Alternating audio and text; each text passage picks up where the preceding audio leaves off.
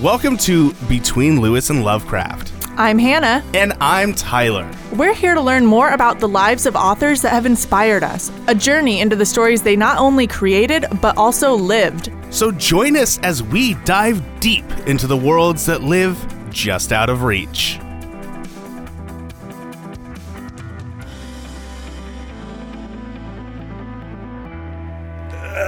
Just gonna open up get my pipe here and my big old bag of tobacco, and I didn't realize you actually had tobacco. there's some tobacco in there, and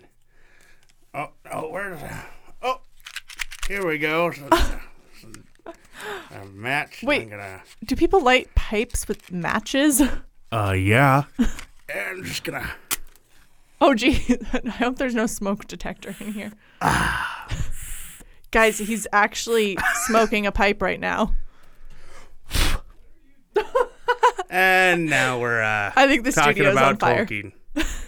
I'm ready. I'm ready to talk about Tolkien now. Well done. The mood is really set. Yep. Smells like sulfur and tobacco. So good.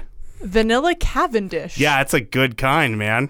Sounds like some girly tobacco. People, you gotta know I'm not joking. I lit a pipe. I'm sucking on it. Ew. I'm probably not going to continue. I'm not going to relight it or anything. That was a quick bit where I ruined our entire studio by catching it on fire. So. I know, the match flew across the room. When I blew it out, yeah. Yeah. That was the bit. That was the whole bit. That was setting the mood. Like, all you needed was a white beard. Or actually, Tolkien doesn't really have a beard in most of the pictures. Now I'm like Gandalf, Frodo, and Bilbo, the dwarves. I gotta say, your Gandalf accent is actually not bad. Right? Yeah, that's what he does. On the list of Tyler accents, like, that's near the top. Keep it secret. Keep it safe. Okay, we've derailed this in record time. Yes, we have. Let's talk about the guy that invented Jesus. I mean, Gandalf. We've been putting this off for a very long time. For so long. Because we're always like, yeah, we got to do Tolkien eventually. Tolkien and Stephen King, I think, are the two ones that you and I have put off the most. And we both this year were like, we got to do these two. Yeah, we survived 2020. We can survive the Masters. Oh, see, so now for me, it's more like we got to do it because we got to do it before we die. We came so close last year. Also a good point. So yeah, so we're finally doing the thing. Yep. This is going to be a two-parter because there's a shit ton to cover. Yeah. I'm looking at my outline, and even part one is a little bit intimidating. Is it? I have zero notes. There's a lot of stuff. I have my pipe, and I've got my whiskey, and that's it. As per usual, Tyler shows up with alcohol and a pipe, and I That's show not up a usual with a thing. biography. Okay, as per usual, Tyler doesn't show up with the thing that he's actually supposed to show up with. A book? A book. I've got my audiobook on my phone. Perfect. What audiobook did you listen to? I went with a audiobook about J.R.R. Tolkien. Good start. Yeah, that's how I do. Hold on, now I gotta look it up because Hannah's asking the hard-hitting questions. Okay, well, while he's looking that up, I read a physical book called J.R.R. Tolkien, A Biography by Humphrey Carpenter. Okay, I got mine. It's J.R.R. Tolkien, The Making of a Legend by Colin Durez. Okay, well, it has a cooler title, but I think mine was like the first one written after he died. Yeah, but mine's a legend. Okay, points for good title. Mm-hmm. Humphrey Carpenter was more interested in the facts. He didn't have time for frivolity. Well, I said. All right, shall we get into it? Let's get into Tolkien. First of all, what the hell does J.R.R. stand for? I'm going to go with Jehoshaphat Ronald Weasley with an R. Weasley. Tolkien. You got two of them right. Nailed it. It's John Ronald Reuel Tolkien. Reuel. I don't know what that is. I thought it was Raoul. It's spelled R-E-U-L. Reuel. Yep. Is it French? German? Oh, right, because Tolkien is German. He was born January 3rd, 1892 in Bloemfontein, South Africa. So technically he's African. Well, Tolkien is German. Yes, The name. his parents were not born in Africa. This was a new one for me, though. I didn't realize that he was South African. So the reason he was born there was because his dad, Arthur, worked at a bank there. And was, dreaming of making his fortune there. His family had once been very wealthy for making Tolkien pianos. Oh. Which would be super cool to have. A Tolkien piano? Yeah, I don't know where to get those anymore, but they had one in their, house. His dad was working in South Africa. His mom, Mabel, came from a family that had also once been pretty wealthy, but then her father went bankrupt and was now a traveling salesman. So they have those kind of bougie roots, not currently bougie. Right. And so Mabel had to wait until she was 21. Hold on. So like Ernest Hemingway and H.P. Lovecraft, and there's another one, I can't remember now. Probably M.R. James. He's someone who, for some reason, thought that he should be living... Or they should have been living in a better circumstance than what they were born into. Charles Dickens was another one. Yes. Where I'm fancy, but I'm the poor kind of fancy. Well, Charles Dickens was very poor, and his dad was the pull yourself up by your bootstraps and you can be rich someday. It wasn't. But I thought that they came from some sort of not aristocratic, but some sort of family lineage that had money. I think his dad did. Oh, okay. Yeah. But then he lost it all recklessly. Yeah. Okay. So Mabel had to wait until the ripe old age of 21 to go sail to South Africa and finally marry Arthur. They'd been dating in secret. He was a lot older. So they got married. Dating in secret, you say? Well, not secret, but he would come over to her house for when they had parties or whatever, and they'd just go flirt in the corner. Because she was a lot young. He was in his 30s or something when they got married. I'm sorry, and she was 21? Yeah, and they had been courting since she was a teenager. It's kind of weird, man. Yeah. Anyway, moving on. They get married in April 1981 in Cape Town. Ronald, as he was more commonly known, because hell if I know. He was born in January. There's a lot of people that go by their middle names. Yeah, I don't know. I have a family member who she doesn't go by her first name. She actually goes by her first and middle name put together. It's E.B. So it's E.B. She doesn't. Anywho, well, they should have called him J.R.R. Why didn't they do that? Anyway, Ronald was born in January, which I feel like if you're doing the math, they got right down to it. You're just we got too much, Tyler. We got too much to go through, Tyler. All right. Sorry. Continue. And then 3 years later, he had a brother, Hillary. Yep. Totally normal dude name. Yeah. Join him on the planet. Hillary Duff. Hillary Clinton. Woman. Hillary Greenery. What? Like a green hill? Oh my gosh. Okay, smoke your pipe some more. Sorry. Growing up in South Africa, he had a close call with a tarantula. Right, yeah. Yeah, I read he was about that. bitten by it, and I guess it was semi poisonous because one of their the maid had to suck out the poison. Yeah, suck the poison out of his hand. Yeah, so that's one of the only things that he seemed to remember in adulthood about his time in Africa, probably because it was very emotionally traumatic. Scarring. But he says that it wasn't. He says that it didn't bother him that much.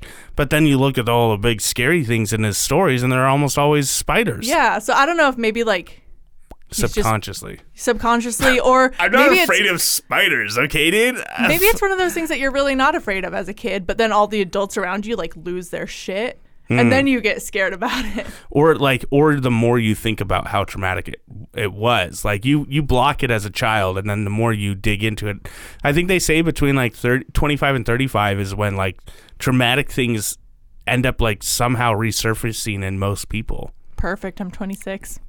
Get Bring ready on for the it. trauma. Get ready for it. I'm going to be here for you to make sure I record the whole thing. Thank you. Yeah. This is a very healthy friendship. Yes, it is. Other anecdotes from his time in Africa involve a monkey eating his clothes Yeah. and just various snakes lurking everywhere. Yeah, it's South Africa, man. Yeah. So, I don't know. Did any of our other authors have run-ins with wild animals? I feel like Hemingway. I mean, he fought bulls. He fought bulls. Herman Melville. Yep. He straight up was like running around jungles and things with animals. Didn't Nicholas Sparks get in a fight with a dog or something? I thought I remember that. Oh no! Who got bit by the? I can't remember. Yeah, I can't remember now. Somebody, got messed up by a dog. It might have been Nicholas Sparks. Yeah. Sorry if it wasn't. Sorry, Nick. So actually, little Ronald was a little bit delicate, and the heat there was not great for him. So Mabel took the boys to the coast near Cape Town, and then when they returned to Bloemfontein, I hope I'm saying that right, arranged for them to go back and visit England. Arthur couldn't get away from work because he's a man and work is very important. So he sent like his wife and a servant or something, and they took the 3-week ship back across the Atlantic. So that was in 1985. That was the last 1885. Or sorry, yes, 1885. God, skipping a whole century. And that was the last time they would be in South Africa. So really, this is not something that Tolkien remembers much of later on, other than just like the barren landscape and a couple words of the language. Sure. So they were staying with Mabel's family, and Ronald's health got a lot better. Arthur, his dad, always wrote that he missed them and wanted to come and join them, but he never did. And then in November of that year, he got rheumatic fever, partially recovered, and then got sick again in January. What is rheumatic fever? I think it's like specific. Oh, gosh, I'm going to have to look it up. Yeah, because we don't want to sound stupid on our educational Right. podcast. We know everything about authors, but not what they died It from. develops when you get like strep throat or scarlet fever, and it's not properly treated, I guess. So it's like an elevated version of strep throat. Because strep throat is already an infection, and so your brain gets cooked because your body's trying to get rid of the infection. Yeah. So he got like a little bit better and then got sick again. And Mabel was trying to make arrangements to go and be with him and take care of him. But before that happened, she got a telegram to say that he had suffered a hemorrhage. And then the next day he died. And like by the time she even got that news, basically he'd already been buried in a graveyard in Africa. Oh no. Not that like they would send his body on a 3, like that would probably be stinky, right? Just pack it with salt, bro. Pack it with salt. Pack it with salt. That'll take care of your dead bodies. Yeah, then he's nice and like turned into beef jerky. Ty the Bible Guy's advice for this episode is: got a dead body, need to send it on a 3-week journey, pack it with salt. That's how the Egyptians did it, right? I mean, life advice. So poor Mabel in her 20s, now a widow, and living with her parents. Can't imagine what that last part's like. Yeah.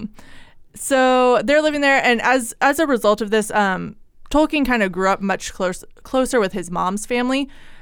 His dad's family did live very close to them, but his grandpa on that side was 89, and he died pretty soon after Arthur did.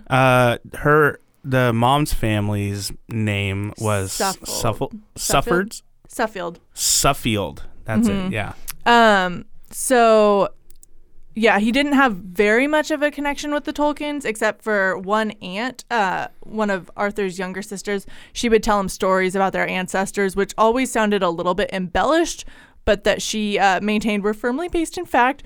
One of the things she claimed was that the family name was originally von Hohenzollern, and that an ancestor had fought on the side of Archduke Ferdinand in the 1500s. He allegedly showed great daring in a raid against the Turks, and as such was given the name Tolkien, which meant foolhardy. Yep.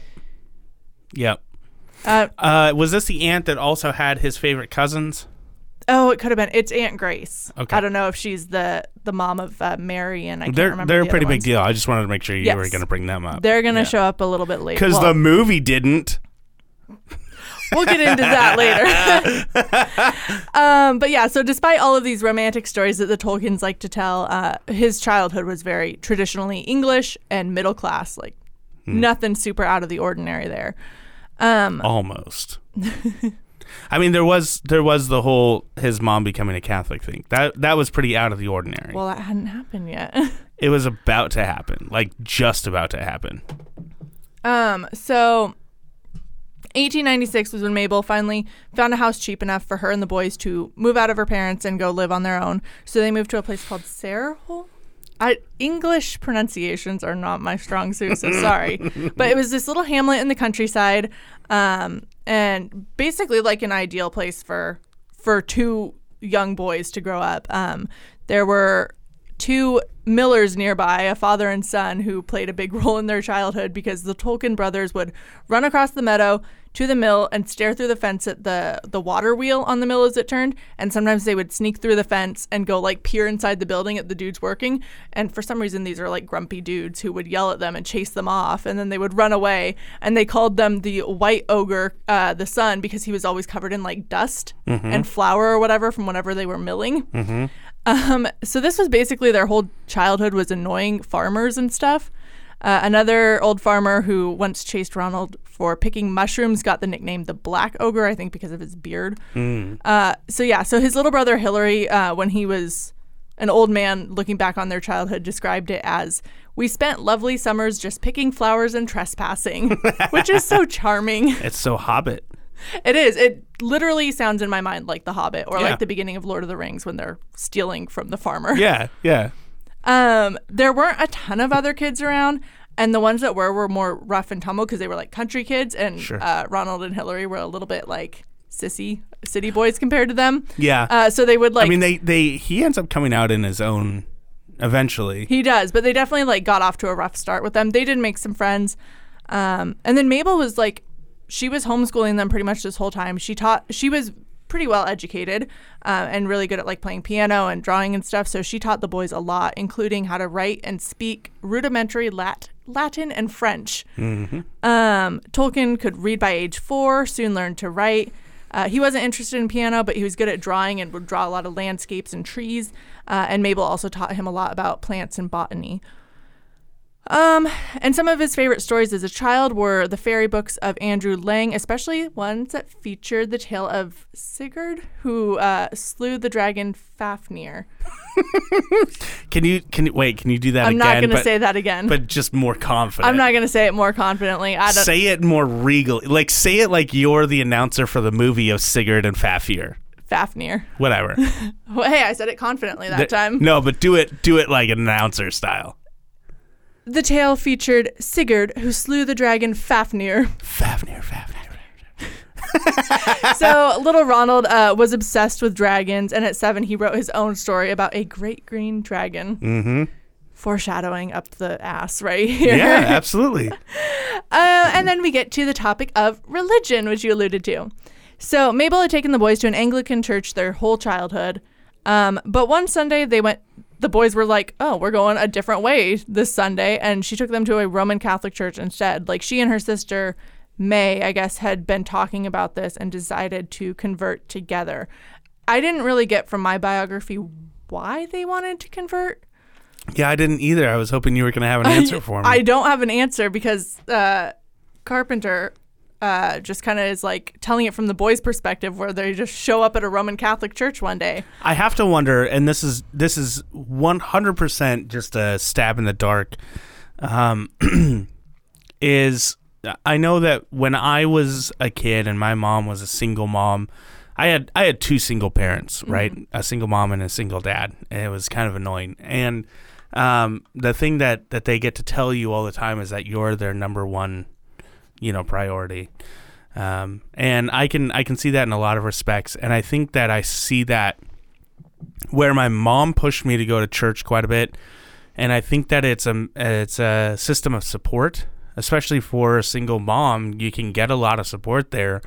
And so I have to wonder if that's one of the reasons why she decided to go to this other church. Either she had already spoken to them or she already knew what they offered. or it's her just hoping to find some support that she wasn't getting from the Anglican Church that the Roman Catholic Church would offer.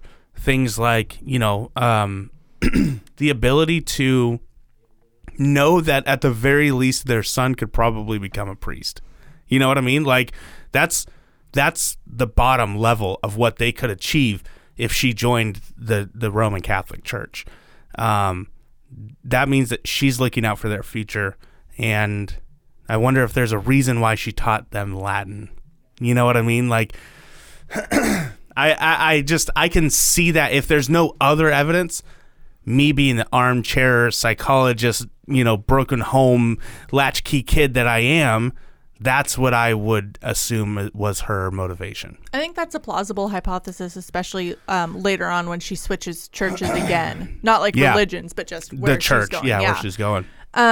So she and her sister converted together in the spring of 1900. Their family was pissed. Her father had been brought up Methodist and was at the time that this was happening was a Unitarian. Her sister's husband was Anglican and forbade her to associate with the Catholic Church, so she actually had to stop going. And instead turned to spiritualism, which I'm not really sure what that is or was at the time. At that time, it was really huge, honestly, and I could be wrong here, so I apologize if there's someone who knows more about this, but this is off the top of my dome. I've listened to a lot of the podcast lore, and so that's where a lot of this has come from. But spiritualism at the time was a big movement because there were things like spirit photography. There was the Fox sisters who were saying that they, could see ghosts and speak with the dead. There was a lot of mediums and psychics and things that were happening. Houdini was an avid contestant against this, constantly trying to prove all of these things false because he was a skeptic. But that just flamed it a little bit more. Imagine that when you have when you have something that people claim to believe in and then other people say it's wrong, and then that just ignites more flame for the people that believe. Definitely don't see that. We don't see that at all anymore, right? Nope. But even further to that point, what you're getting at is the process in which this woman has been basically excommunicated from her own family because of the church that she decided to go to. And it's really easy for us nowadays to get really kind of hoity-toity about that and be like, I can't believe that people would cause such a huge rift because of the church, because of their religion like that. Nowadays, you can be family and be a Catholic and a Methodist. You can be best friends and be. I'm one of my best friends is a card carrying Satan or Church of Satan member. Like that's just how it's who we are nowadays. We're a lot more open about that because we know that the religion itself is not what makes you who you are. It's an outreach of who you are towards something that you identify with.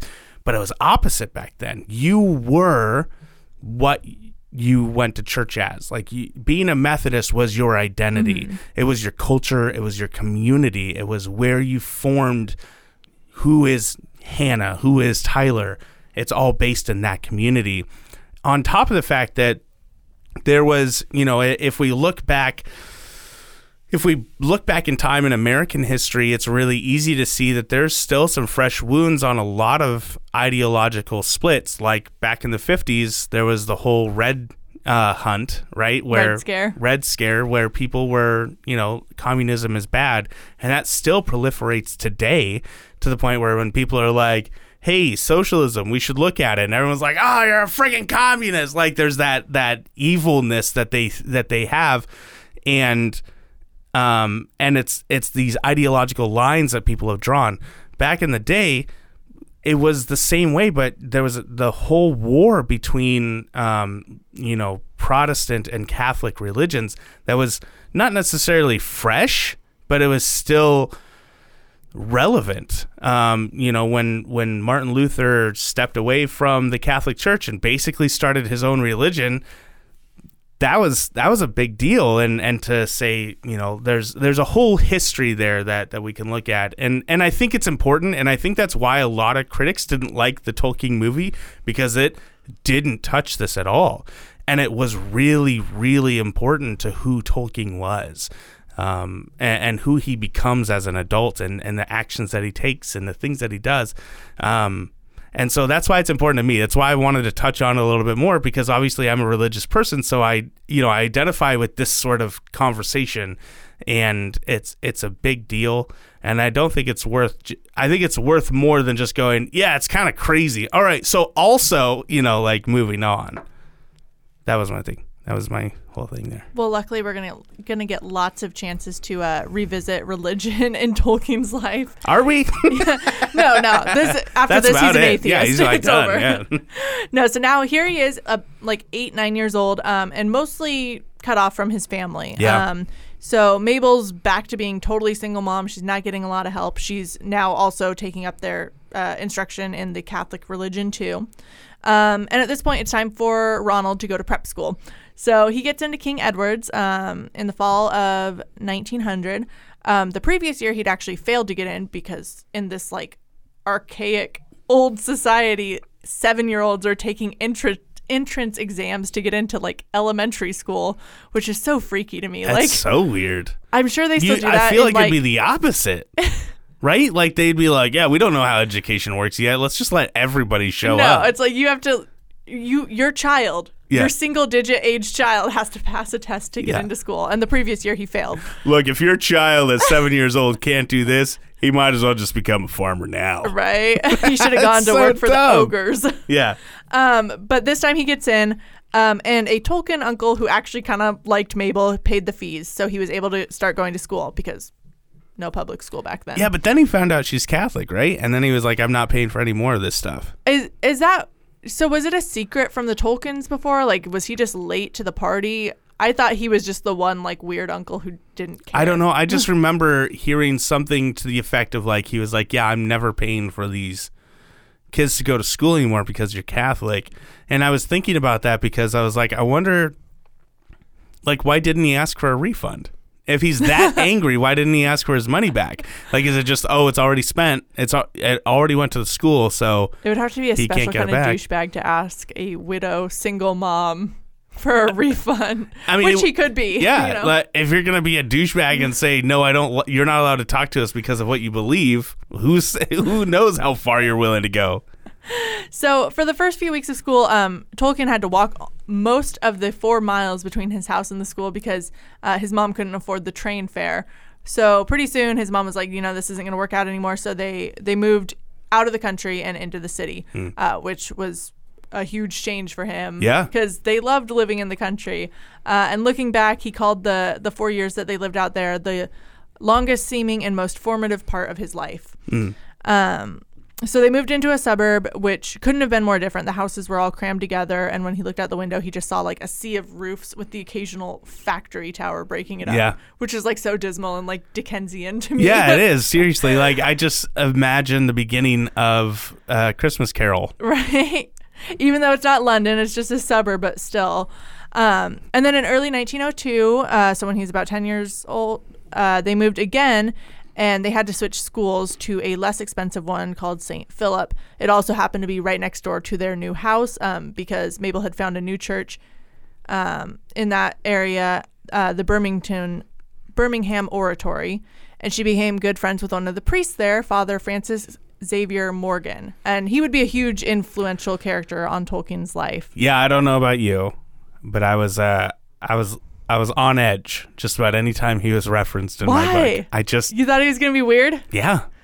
Either towards them, the kids, or towards the mom. There were no hints at anything going on between him and the mom, but they seemed to be really good friends. And I'm not saying that there was. I'm not even trying to slightly insinuate Tyler, that. that's your whole thing. I know it is. That's why I'm trying to make sure people understand I'm not insinuating that at all. You're so strongly not insinuating it that you're insinuating that I'm actually reverse insinuating. Look, I'm not saying that he came over to her house at night while the kids were sleeping and all the priests were asleep and that he snuck in and they had a little fiddle faddle and then he went back to his priestly duties. That's not what I'm saying. No, I legitimately, I was happy. it's funny because we talk about these people's lives like they are a story, right? Like it happened and now it's over, and we can like pull it apart, dissect it like it's a story. But I am happy in the way that things kind of turned out, where there is for once a priestly, a fatherly, a religious person who is actively working towards the good of a person's life, even when it pisses that person off, right? Like there was no malintention, no anything but like, look, this is what's best for you, and even if I have to be the fucking asshole that does it, I'm going to do the best thing for you. And that's what he was to Tolkien. Mm-hmm. And it made me really happy that for once the Catholic guy wasn't the bad guy. Good job, Father Francis. Good job, Father Francis. Yeah, so he's going to stick around in this story for a while. Meanwhile, Tolkien is way outpacing his classmates at St. Philip's, so Mabel starts homeschooling him again. Then a few months later, he wins a scholarship, because that's a thing that 10-year-olds win back in the day. Oh, I remember when I won my first scholarship at 10 years old. It was great. Right, and so he was able to go back to King Edward's in fall of 1903. He was a star student. He was learning Greek, excelled in his literature class. Real quick, and just because I don't know your outline, have you... We're going to get to languages. The Welsh language and his love for Welsh? Yeah. Okay. Well, yeah, Welsh was like started from seeing it on signs. Yeah, and, that's what I was going to, because it happened when he moved moved to the city. Yeah. And he was seeing a lot of Welsh signs and trucks that were delivery trucks. And it was Welsh written on delivery trucks, and he would try and read it, and he started to figure out what I was saying. Right. I don't think he formally studied it until quite a bit later. Yeah. But yeah, that's just like the kind of kid he is, where he's like, oh, I don't understand what the hell those words say. That's really interesting to me. My nephew, he is, it's so insane. You can sit down with him, and I'm a 30-year-old man. I feel like I have a pretty good idea of how aerodynamics work and how a plane is capable of flying, right? And then I talk to a 10-year-old child, and he's like, no, Uncle Tyler. So according to this type of plane has this much horsepower, which means it pulls this much and it has this much drag. So it can move at this speed. And I'm like, but it cuts the air, right? That's how it works. Like, I straight up don't know how planes work. Yeah, when kids learn, like, they can dissect stuff so well, it's insane. Yeah. I can't even imagine talking to little Tolkien. Where's our Lil Tolkien shirt? Lil Tolkien? Ah, fudge. Okay. Nope. Don't go down that rabbit hole yet. We've got business to do. It's going to be the next t-shirt. I'm telling you right now. So things are going really well. And as we know, whenever things are going really well for an author, something shitty has to happen after that. Oh, yeah. Come on now. So 1904, Ronald and Hillary both get measles. Then I think it's Hillary who gets whooping cough. And then at some point it turns into like pneumonia for them. The strain of caring for them was too much for Mabel, and she got some health problems of her own, started deteriorating, and in the spring, she was hospitalized with what turned out to be diabetes.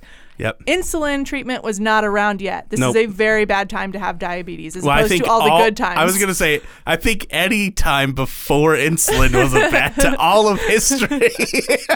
At this point, they know what diabetes is. They just don't know how to. There's nothing to do about it. Oh, man. Can you imagine when they're going to talk about cancer that way? Whew. Like, they're going to be this like... This was a really bad time to have cancer. Yeah. I mean, they knew what it was. Can you believe that they would try and treat it with radioactive waste? That's insane. Everyone knows you need to stand out in the sun for 10 days. Isn't that also treating it with radioactive waste? Not waste. Not when the sun makes it. Radioactive gold. So... By the summer, Mabel's feeling well enough to leave the hospital. Father Francis, the freaking hero that he is, arranges for the family to go stay at this country house that is like a retreat for the priests. There's like a cottage that the postman and his wife live in, and they let the family move into a room in that cottage. So he like freaking puts them up in a country house so Mabel can like get some relaxation. The boys can like play again. It's like being back in their childhood home. They did have to go back to school in September, and Mabel's condition started to deteriorate. And in early November, she collapsed into a diabetic coma and died a few days later. She was still like in the cottage. So I'm Yeah. not sure like if they like went back for a vacation or something, but she was still at the retreat house. So very sad. Now the boys who are like 12, 14, they're orphans now. Mabel named Father Francis guardian of the boys in her will, which is like, this is not a biological relative. Like that No. just shows how close they were. Yeah. He had to find somewhere for them Almost to like he was the live. dad the whole time. You heard it here first, folks. Completely untrue. I'm not that. There's nothing. Nothing. There that is says, no she was in shred of fucking truth. South Africa when they were born. Hello, father. Huh? Anyway. Okay, back to the fact. Father Francis has to find somewhere for these two young boys to live because obviously they can't live like in the church. Like, Right. Which they did for a little bit though, didn't they? Like they were staying with him in the church. I think they just spent a lot of time there. Oh, okay. Yeah. So he also had to take into account the fact that like most of the Suffield and Tolkien relatives were totally out of the question because they would try to convert them away from Catholicism. From Catholicism, yeah. So he finally found one. Which by this time, just real quick, Tolkien is 100% Yeah. in the Roman Catholic Church, and he loves it. Like he is a part of the church. It's not one of those like, well, my mom brought me here, so I'm gonna do this. He is a Catholic. So Father Francis finds a Suffield aunt named Beatrice, who's not really religious one way or the other, sends the boys to live with her.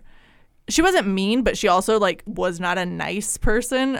One of the examples in the biography I read was that Ronald found one day that she had burned all of his mom's personal letters Yeah. and like papers and writings, just not even considering that he might want to keep them. Right.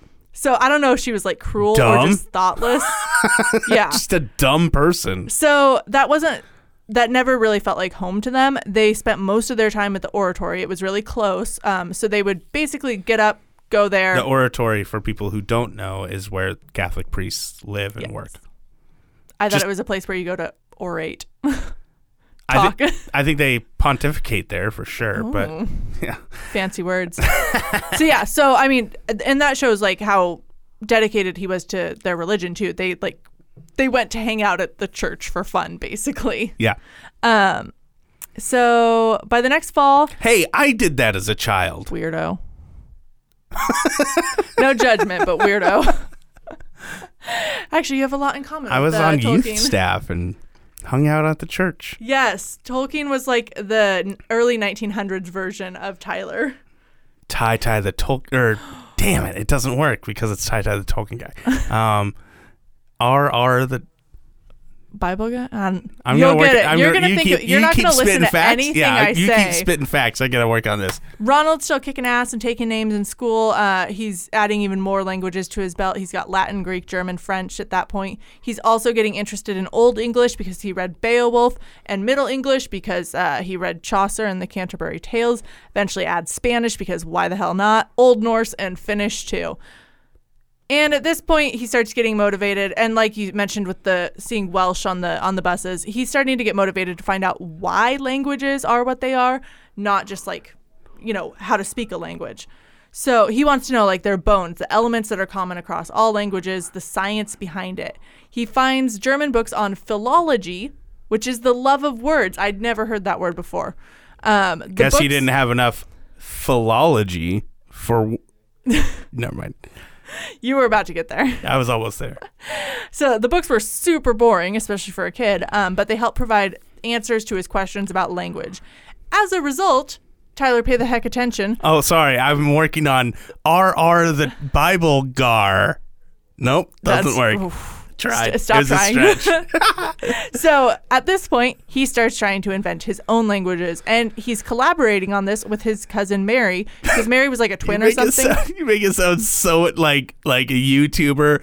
Hey, what's up, fam? Today I'm gonna collaborate with my cousin. Yes, yeah, he's the Peter McKinnon of He's TikToking. yeah.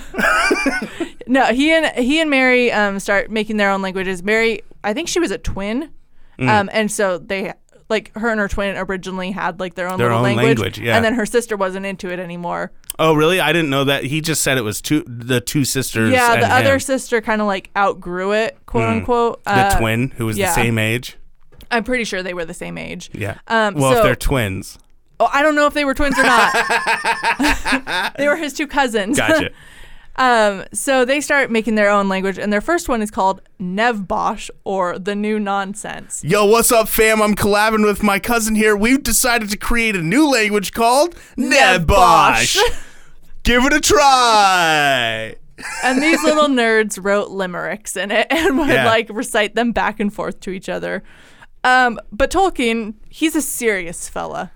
And the New Nonsense was just not going to cut it. So he wanted to make a more serious sounding language too, and also started developing his own alphabets. What Yeah. the hell is wrong with this kid? Like, honestly, I did that in 8th play some grade. video games. I made my own language in 8th grade. Actually, my best friend in middle school and I did too. And then some like bitchy popular girl found a note that we had written each other, and then she tried to like imitate it and showed it to a teacher and said we had like threatened to kill somebody, and it turned into this whole drama. So kids, if you make up your own language, don't leave your notes sitting around. I'm sorry. I've known you for almost 2 years now, and I did not know that you wrote threatening language I didn't write a threat. letters. No, the other girl found our note, and she just She was just jealous. yeah. No. Avi. We were weirdos. So No, but she was jelly for sure May- that she couldn't be in on this language. maybe. Yeah. But when we saw the note, we were like, "This is clear. Like this doesn't make any sense. This is not our. See, Like you're using the letters wrong." mine was just you take the top of the letter and you cut it out, and then you flip what's left upside down, and you got your language. You have a lot of eyes. Yeah, it was not I didn't say it was good. I can still. Ours didn't really have much of a reason. It was just like random symbols, but I can still remember it. And like semi recently, when I've been writing private stuff, I've just like transitioned to writing like notes to myself in the code language. Wait, so you still know your I code still language? remember most of it. It like takes me a second to get into it, but I can remember most of Can you it. please write that out for our patrons? Yes. So our patrons can know a secret language that only we all know. It's going to be really embarrassing compared to Tolkien's, but yes, I will do it. What's the name of this language? It doesn't have a language. It was just Does it have a sound? No, it's just like letters. It's Right, just like so code. it's just code. Yeah. So it's not an actual It's not a language. No, it's just a fake alphabet. I'll make some sound with it. Perfect. We'll get this going for sure. Okay, we're getting to high school now. Okay. And his first love. That's what we call a tease. Now, his first love is language. His only love is language. That's not true. No, He also loves the ladies. One He also lady. loves the lady. The lady. So, okay. So, one of the things, going back to their living situation, Father Francis, he would take them on vacation every summer because he's just a chill dude, apparently. And on one trip, he realized how unhappy they were living with their aunt. I don't know if Father Francis smoked a pipe. Oh, he smoked a pipe. Okay. He's a father in the early 1900s. He smoked a friggin' pipe. Okay. So Father Francis figures out how much they hate living with their aunt. So he tries to find them a better place to live. He finally settled on this woman who lived near the oratory. She like rented rooms out. So he got them a room there.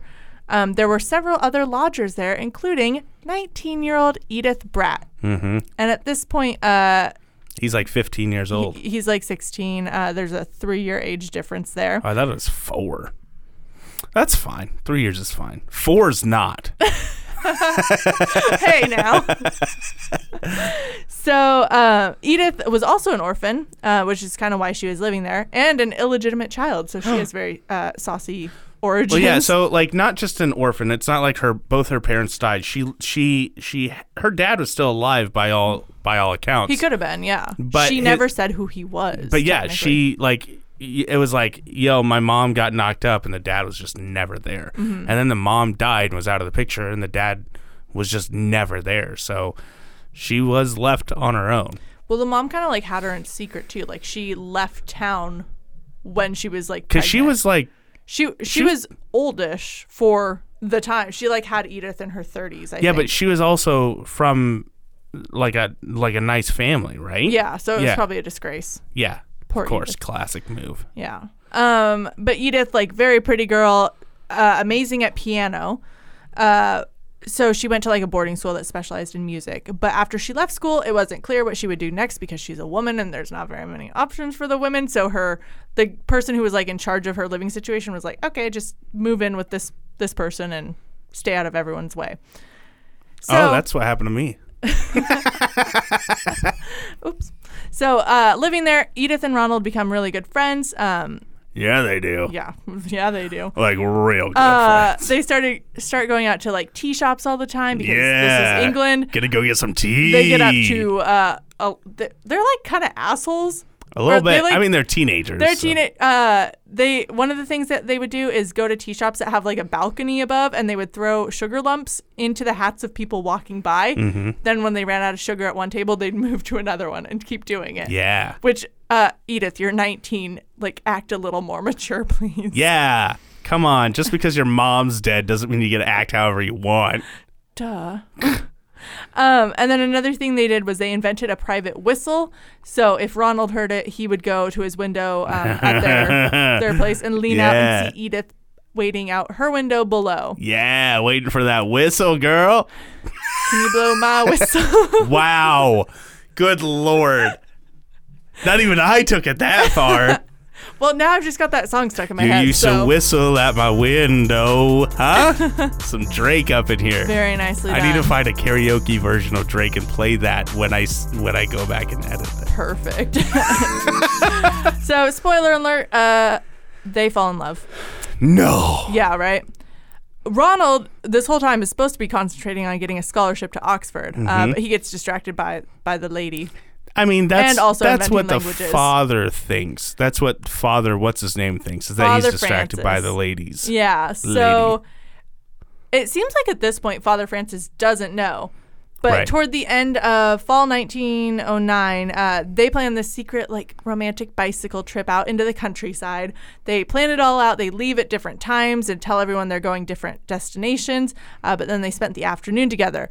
Their fatal mistake was getting tea in town, and the woman who sold them tea told the caretaker at the Oratory House that Ronald had visited with an unknown girl. The caretaker told the cook, and the cook told Father Francis, and Father Francis was like, what the hell? Yo, dude. What's up? You ain't got Yeah. tea without me? Bruh. So Father Francis was furious for a couple reasons. The main one, I think, was that he didn't get invited to go get tea. yes, he wanted to go on the trip. He does so much for these kids. No, he was mad that he felt like Ronald wasn't focusing on school. Yeah. And also, to make matters worse, Edith is Protestant. Not Catholic. Oh, son of a bitch. Yep. So he has the boys move to a new house and tells Ronald to break off the relationship. You got to stay away from those Protestants. Yep. Ronald obeyed. Nah. I mean, because he loves Father Francis. He respects him. Father Francis is also like responsible for them. Sure. He has the purse. He pulls the purse strings, and also like social conventions at the time are just like you respect your guardians. Yeah, it's not like nowadays. That would not fly with most American 16-year-olds. Nah, bruh.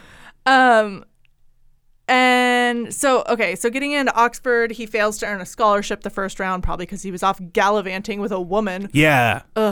Idiot. So shortly after this, he meets up with Edith again in secret. They spend the day together. She tells him she's moving. Yeah, they spent the day together. Someone sees them again, and this time Father Francis is even harsher. He tells Ronald that he can see Edith one more time to say goodbye, and after that, they can't see each other or even write letters to each other until Ronald turns 21. Yeah, man. And at this point, he's like 18. Yeah.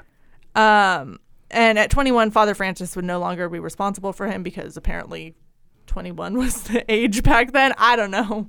I didn't get that. I thought that the age you became an adult in England was 17. I would think it would be, even younger than it is now. But it's like Mabel had to wait until she was 21 to go marry Arthur. Her don't know. son has to wait until he's 21 to be allowed to date a girl. Don't ask me about social conventions in the early 1900s in England. I'm an American-born citizen of 2000s. You were born in the 1900s, I mean, too. but I'm a product of the 2000s. You know what I mean? Yeah. Yeah. I know what you mean. I'm a 9/11 kid. Glossing right over that. So Ronald is, basically single now. He's this is when he starts really getting into like the male intellectual culture that I think is going to define a lot of his life too. At King Edward's, his friends start TCBS, and that's basically an informal group that they originally called the Tea Club. They started it in the summer term when exams were going on for several weeks, and basically, like, if you weren't taking a test, you didn't have much else to do. So they started having tea in the school library, and just chatting about like literature and whatever shit like Sure. 1900s teenagers talk about. Basically, it was a podcast. Yeah, it was basically a podcast without any microphones. Yeah. At some point, they moved on to having it at like an actual tea shop that was called Barrow's Stores. And they added Barrovian Society to the title, so that's why the TCBS acronym. But these are guys that like would be Tolkien's friends for much of his young adult life. Yeah. He also played a lot of rugby when he was like finishing up school. He went to Oxford again in December 1910, and this time he did much better on the tests. He got an open classical exhibition to Exeter College, and that basically gave him enough money that with additional help from Father Francis, he was able to attend the university. So basically, at this time, universities aren't what they are now, where now you go to a university and you have your study course and you go do what your major is and maybe your minor. Back then, universities were different in that basically it's different colleges that are all combined into one campus. That's why it's university. One versity. Well, yeah. And I mean, it's still called university in England, but we call it college here. So our colleges are similar to what universities are in England, because like if you go to a state school, you still sometimes go to like a college within that. Like I went to the honors college at Washington State or something, or Sure. you go to like the journalism school or something within that. So yeah, so he's going to Exeter, which is a college within Oxford. Yeah. Which sometimes, as far as I was able to see, sometimes an entire college would just be one professor. That's crazy. Yeah. I mean, that professor is just like I mean, the important. class sizes were probably tiny, but Yeah. So it's just crazy. It's just a different, it was a different lifestyle all around. right. One of the final things that I wanted to note before he actually starts at Oxford is after his final term in school, his brother Hilary, one of their aunts, and then several like friends or acquaintances go on this walking tour of Switzerland. I don't know if you heard This about is that. not a small deal. This is a Yeah. huge deal. Yeah. Like if this didn't happen, I don't think we would have The Hobbit. I don't think we would have Lord of the Rings. Well, yeah, Well, we wouldn't have Lord of either. the Rings because we wouldn't have The Hobbit. So the walking tour, they like took mountain paths. They slept rough. What does this sound like to you? Yeah, they almost died on a mountain pass when something fell, like a rock or something. Because fell. Sauron like Yeah, the Set the thunder mountain. giants were fighting while they were walking around, and then a giant rock came by, and his aunt had to move him out of the way. And he's all like, tip tap, whoa, thanks very much. And then he moved on with his life.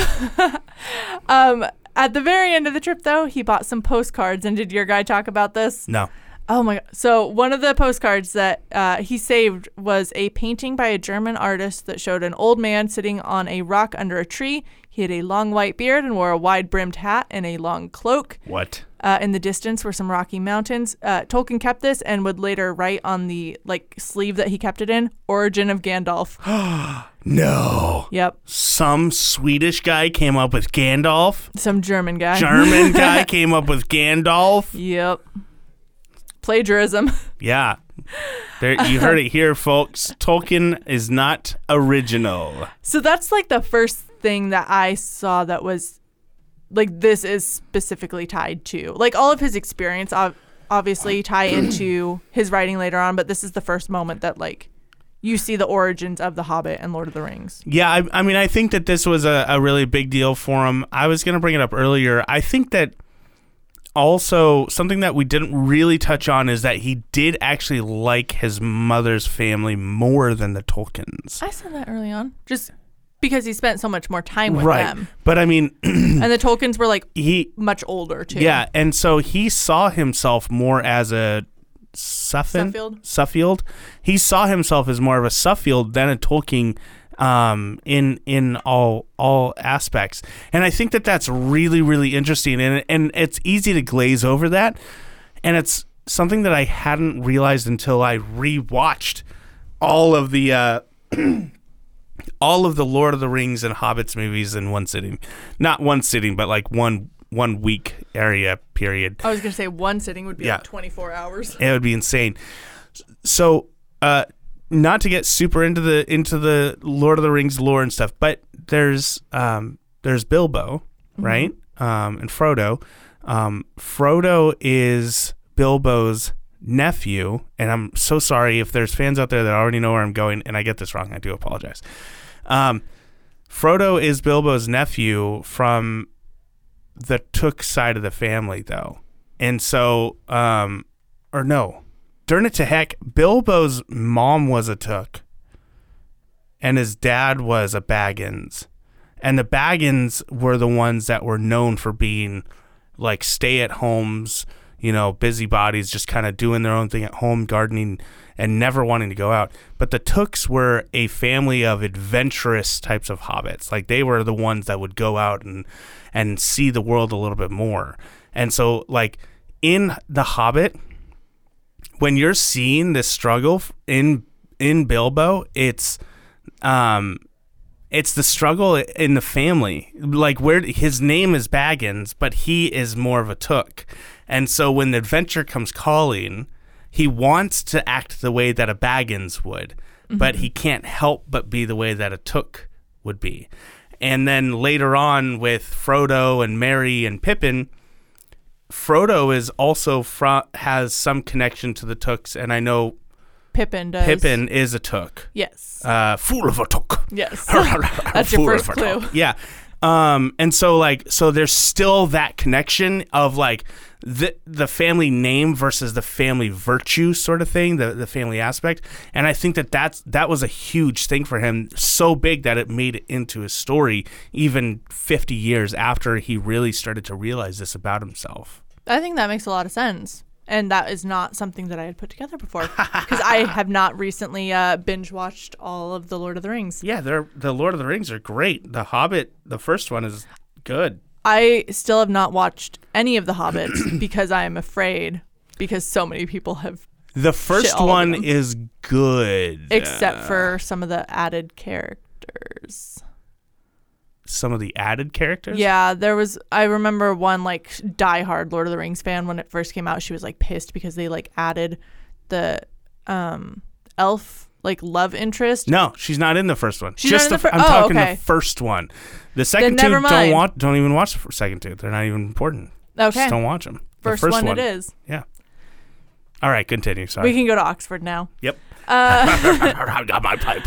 So he packs up his things and he goes to Oxford. And at this time, I mean, as we kind of alluded to, it's a very different university sort of than what we're used to now. Also from a like social standpoint too. Most of the people who were in college were from upper class families or even aristocratic families.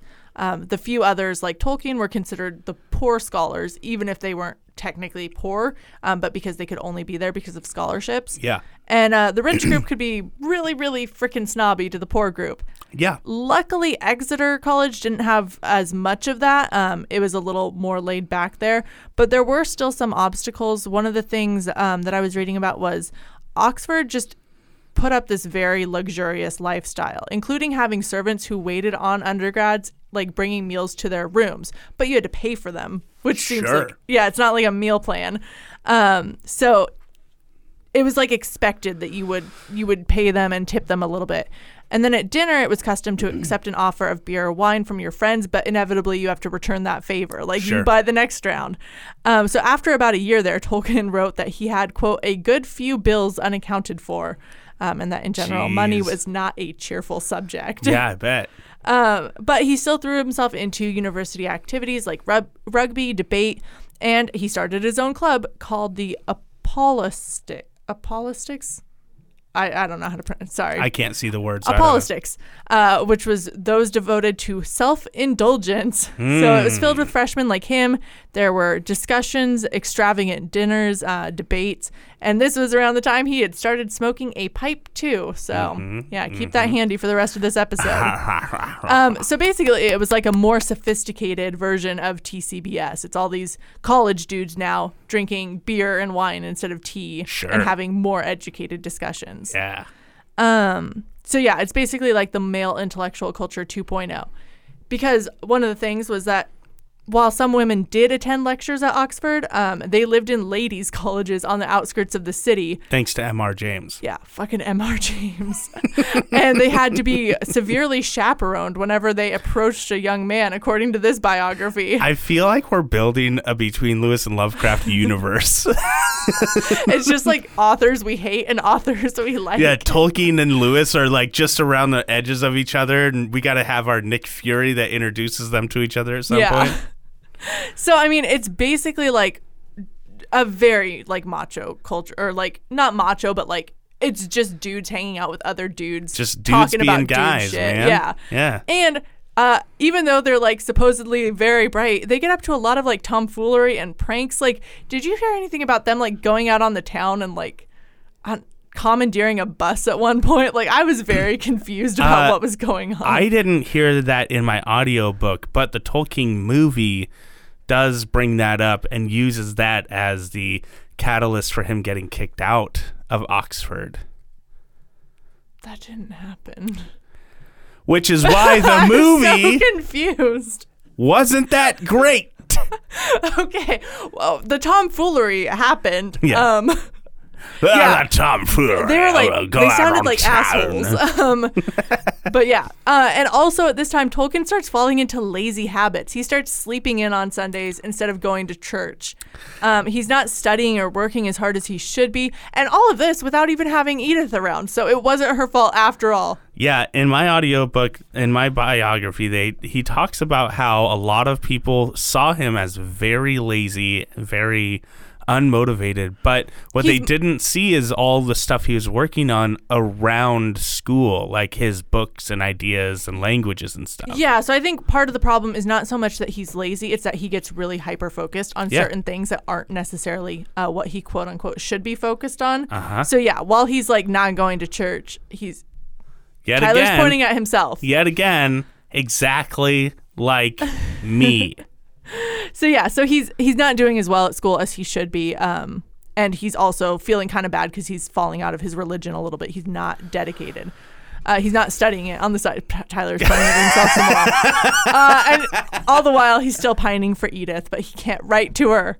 Poor Tolkien. Yeah. And then my biography says that in the middle of the night on January 3rd, 1913, the now 21-year-old Tolkien sat up in bed and finally wrote a letter to Edith. Yeah. He did not waste any time. Yeah. And in the letter, he asked her to marry him. Yeah.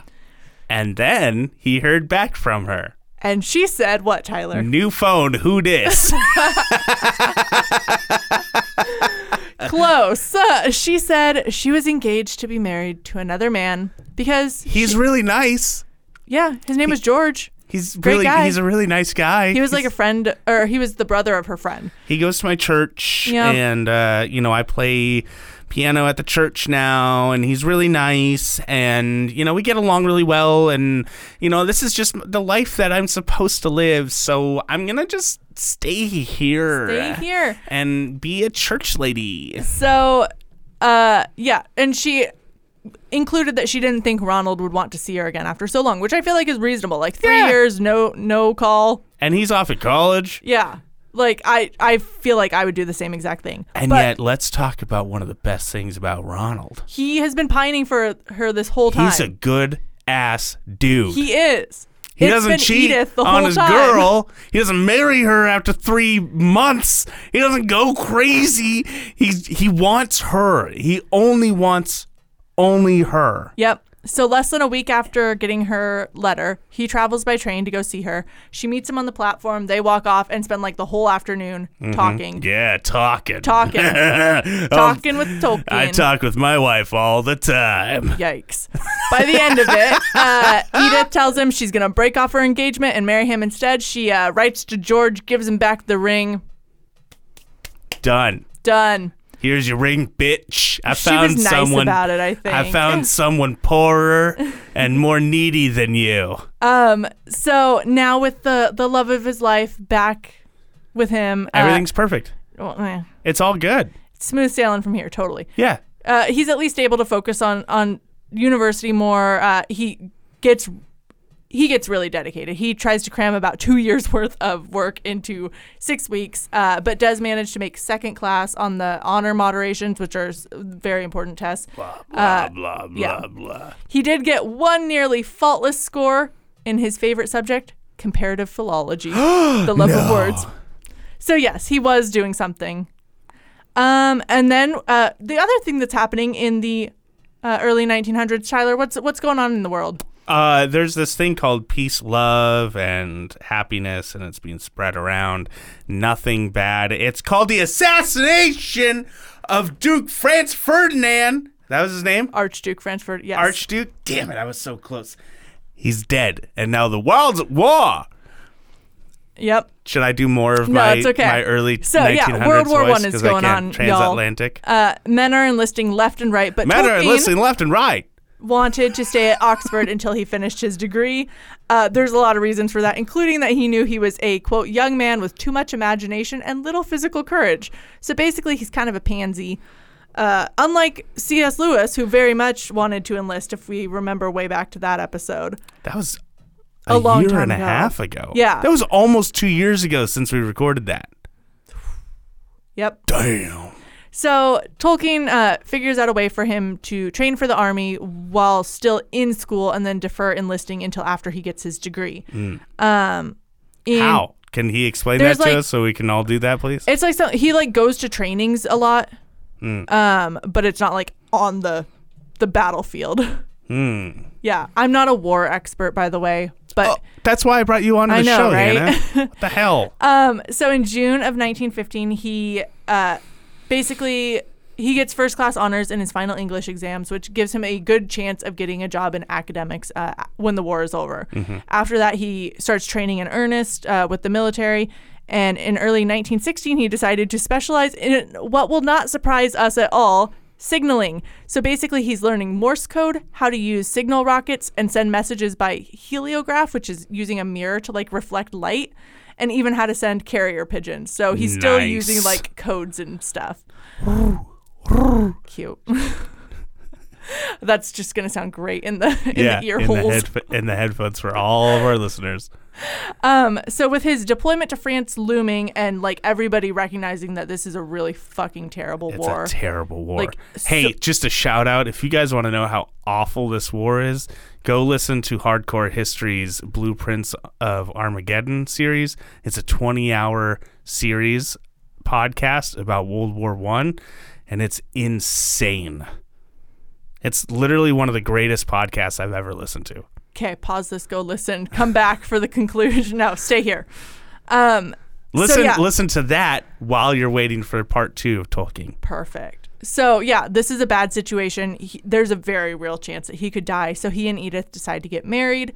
They take a week honeymoon, and then like 2 months later, he sets off for London and then France. He's sent to the Western Front just in time for the Battle of the Somme. You got this. The Battle of the Somme. I'm just gonna say it like that. Somme, dude. And this is one of the bloodiest military battles in history. It lasts 4 months, and in the first day alone, British forces suffered 57,000 casualties. In total, more than 1 million men died, and about 420,000 of them were British, so a little less than half. Yep.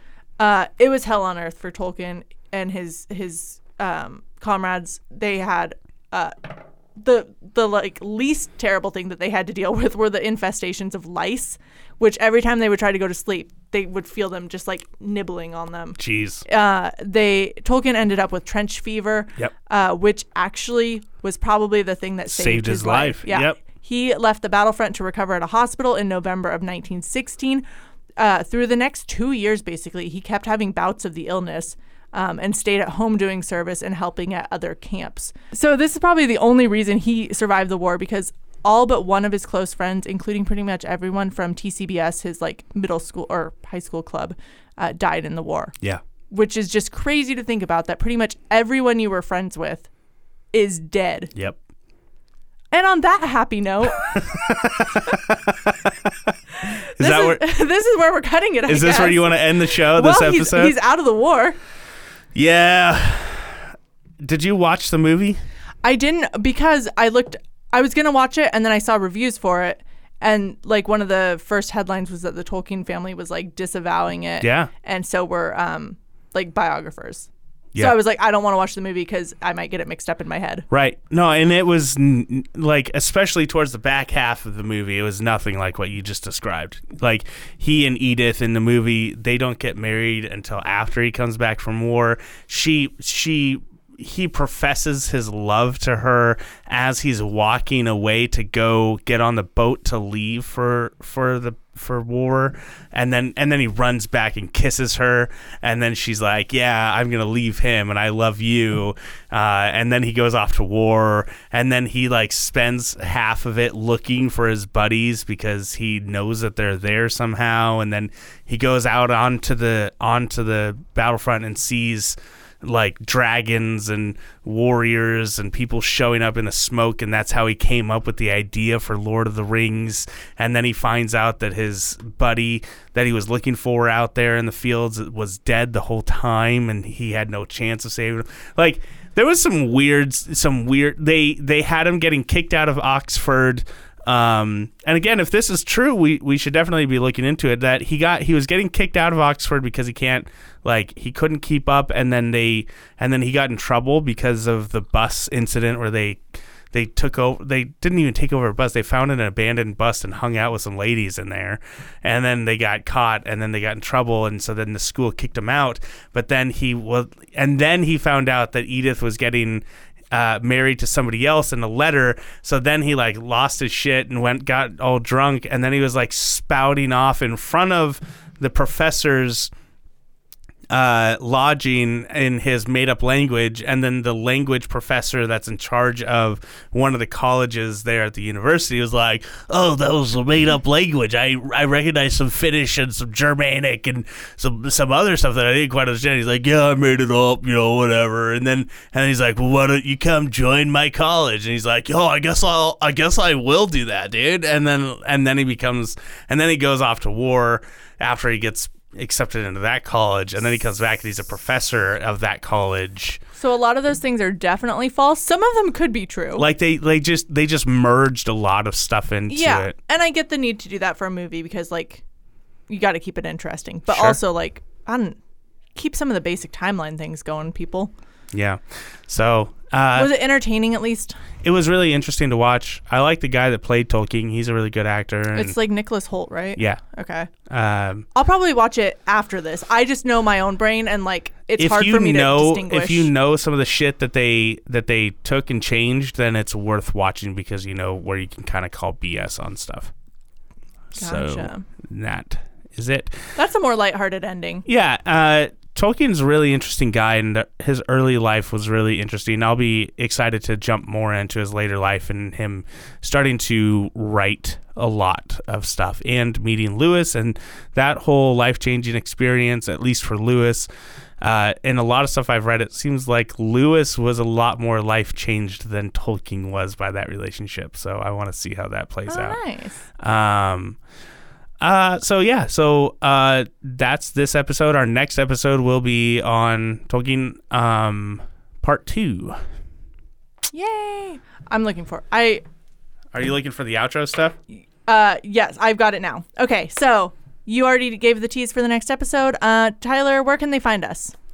You guys can find us in a few different places. One of them is our drive where I've saved our outro document that I'm... Email us at lewisandlovecraft@gmail.com. Facebook / Lewis and Lovecraft, at Lewis and Lovecraft on Instagram. That's where we're the most active. And you can always go to lewisandlovecraft.com. Also, side note, if you like us on Facebook, join our Facebook group, because that's something that one of our friends, Devani, tipped me off to, is that people don't really see notifications for pages you like. Yeah. So if you actually want to get updates on our stuff, join the group. And then you can be a part of actual conversations and things. Yeah, you can interact with us more. So that's something that's new. Yeah, so lewisandlovecraft@gmail.com is where you can email us, which Hannah will have a very big thing about that in a minute. Facebook, at Lewis and Lovecraft on Instagram, and lewisandlovecraft.com is our website. Also, other places, which we're going to talk about in a minute as well, right? Let's talk about it now. Patreon? Let's talk about Patreon. We've got patrons. Yeah. Such a big deal. Like, it's a huge deal. We've got That people that are supporting our days. show. If you want to support our show, go to patreon.com/Lewis and Lovecraft, and you can support us at different tiers. We're not going to tell you which one. The $50 is the best one. I'm just going to say that. Looking at you, Bill Gates. $50 a month gets you the same exact stuff as $15 a month. So just saying that. Go support us. We really appreciate it. The two people that are there now, they're gonna get some extra stuff soon, some stickers, some bonus content, that sort of stuff. And as always, we want to thank Jake Basson for our awesome intro music. You can find him at soundcloud.com/Jake Basson. Tyler, what should people do to support us other than join our Patreon? Let's see. You can subscribe. You can subscribe to our show on Podchaser, Spotify, iTunes, Stitch, wherever you get your podcasts. Subscribe to our show, and you'll get updates whenever we do one of these episodes, like our deep dives, our main show, or a correspondence episode. You'll get that, and we talk nerdy stuff with nerdy people. And rate and review us if you can. That's always nice to hear what you think of the show. Yeah. And also, the most important thing you can do to help us is tell a friend. We say it every time. Yeah, just tell a friend about us. Take 2 minutes out of your day and explain to somebody that the nerdy guy and the chick that does all the work have a really good podcast where they talk about people who have already died and whether they were gay or not. Also, that's books. very good at selling. So a big as we finish out, a big thank you to our two patrons, Davani, Angela, and oh man, I gotta get good at saying that last name, Davani and Gage. No, come on, what's her last name? You gotta say it. You're just putting me on the spot for this. Yeah. Okay. Oh God, I've never heard her say her name. You got this. I'm just gonna say Anjali. Let's do that. And she will correct us. Oh my gosh, Davani, I'm sorry. I haven't heard you say your name. She said it on the episode that she was on. Okay, well, I have not listened to that for a long time. Wow, that's too bad. I'm one of her friends, and even I can't pronounce it because I'm terrible at names. Tyler can't pronounce any name, so I'm any name. I'm a little sorry. Like, he pronounces Henry wrong. I had to re-record the intro to some episodes because I've introduced people wrong. Okay? I'm sorry. I'm not good at it. Also, Gage Runkle, thank you for being our second patron. Woohoo! I got that one right. The other thing that I almost forgot to say, and that I'm just going to keep pushing like on every episode from now on, we're doing another Flash Fiction episode. It is a sci-fi theme this time. We've already got a few great submissions that have started to trickle in, so please send us your short science fiction stories, 500 to 700 words. Email them to lewisandlovecraft@gmail.com by April 15th, and we will read them on our show. I mean, basically, I think we've already gotten one submission. We've got two. Two? Yeah. Nice. I won't read them. I'm not reading them. So guys, help me out because I'm the one who has to do this, and I'm like very stressed out about it. So are you? You're starting to feel what I felt. Send me your stuff because Tyler has set the bar so high, and I just want to I'm not going to clear the bar, but I want to get close.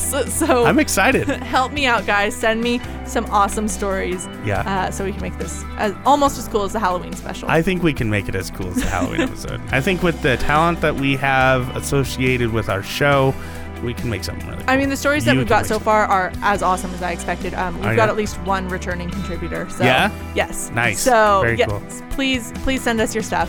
All right. And with that, we're going to say goodbye and also say, speak, friend, and pipe.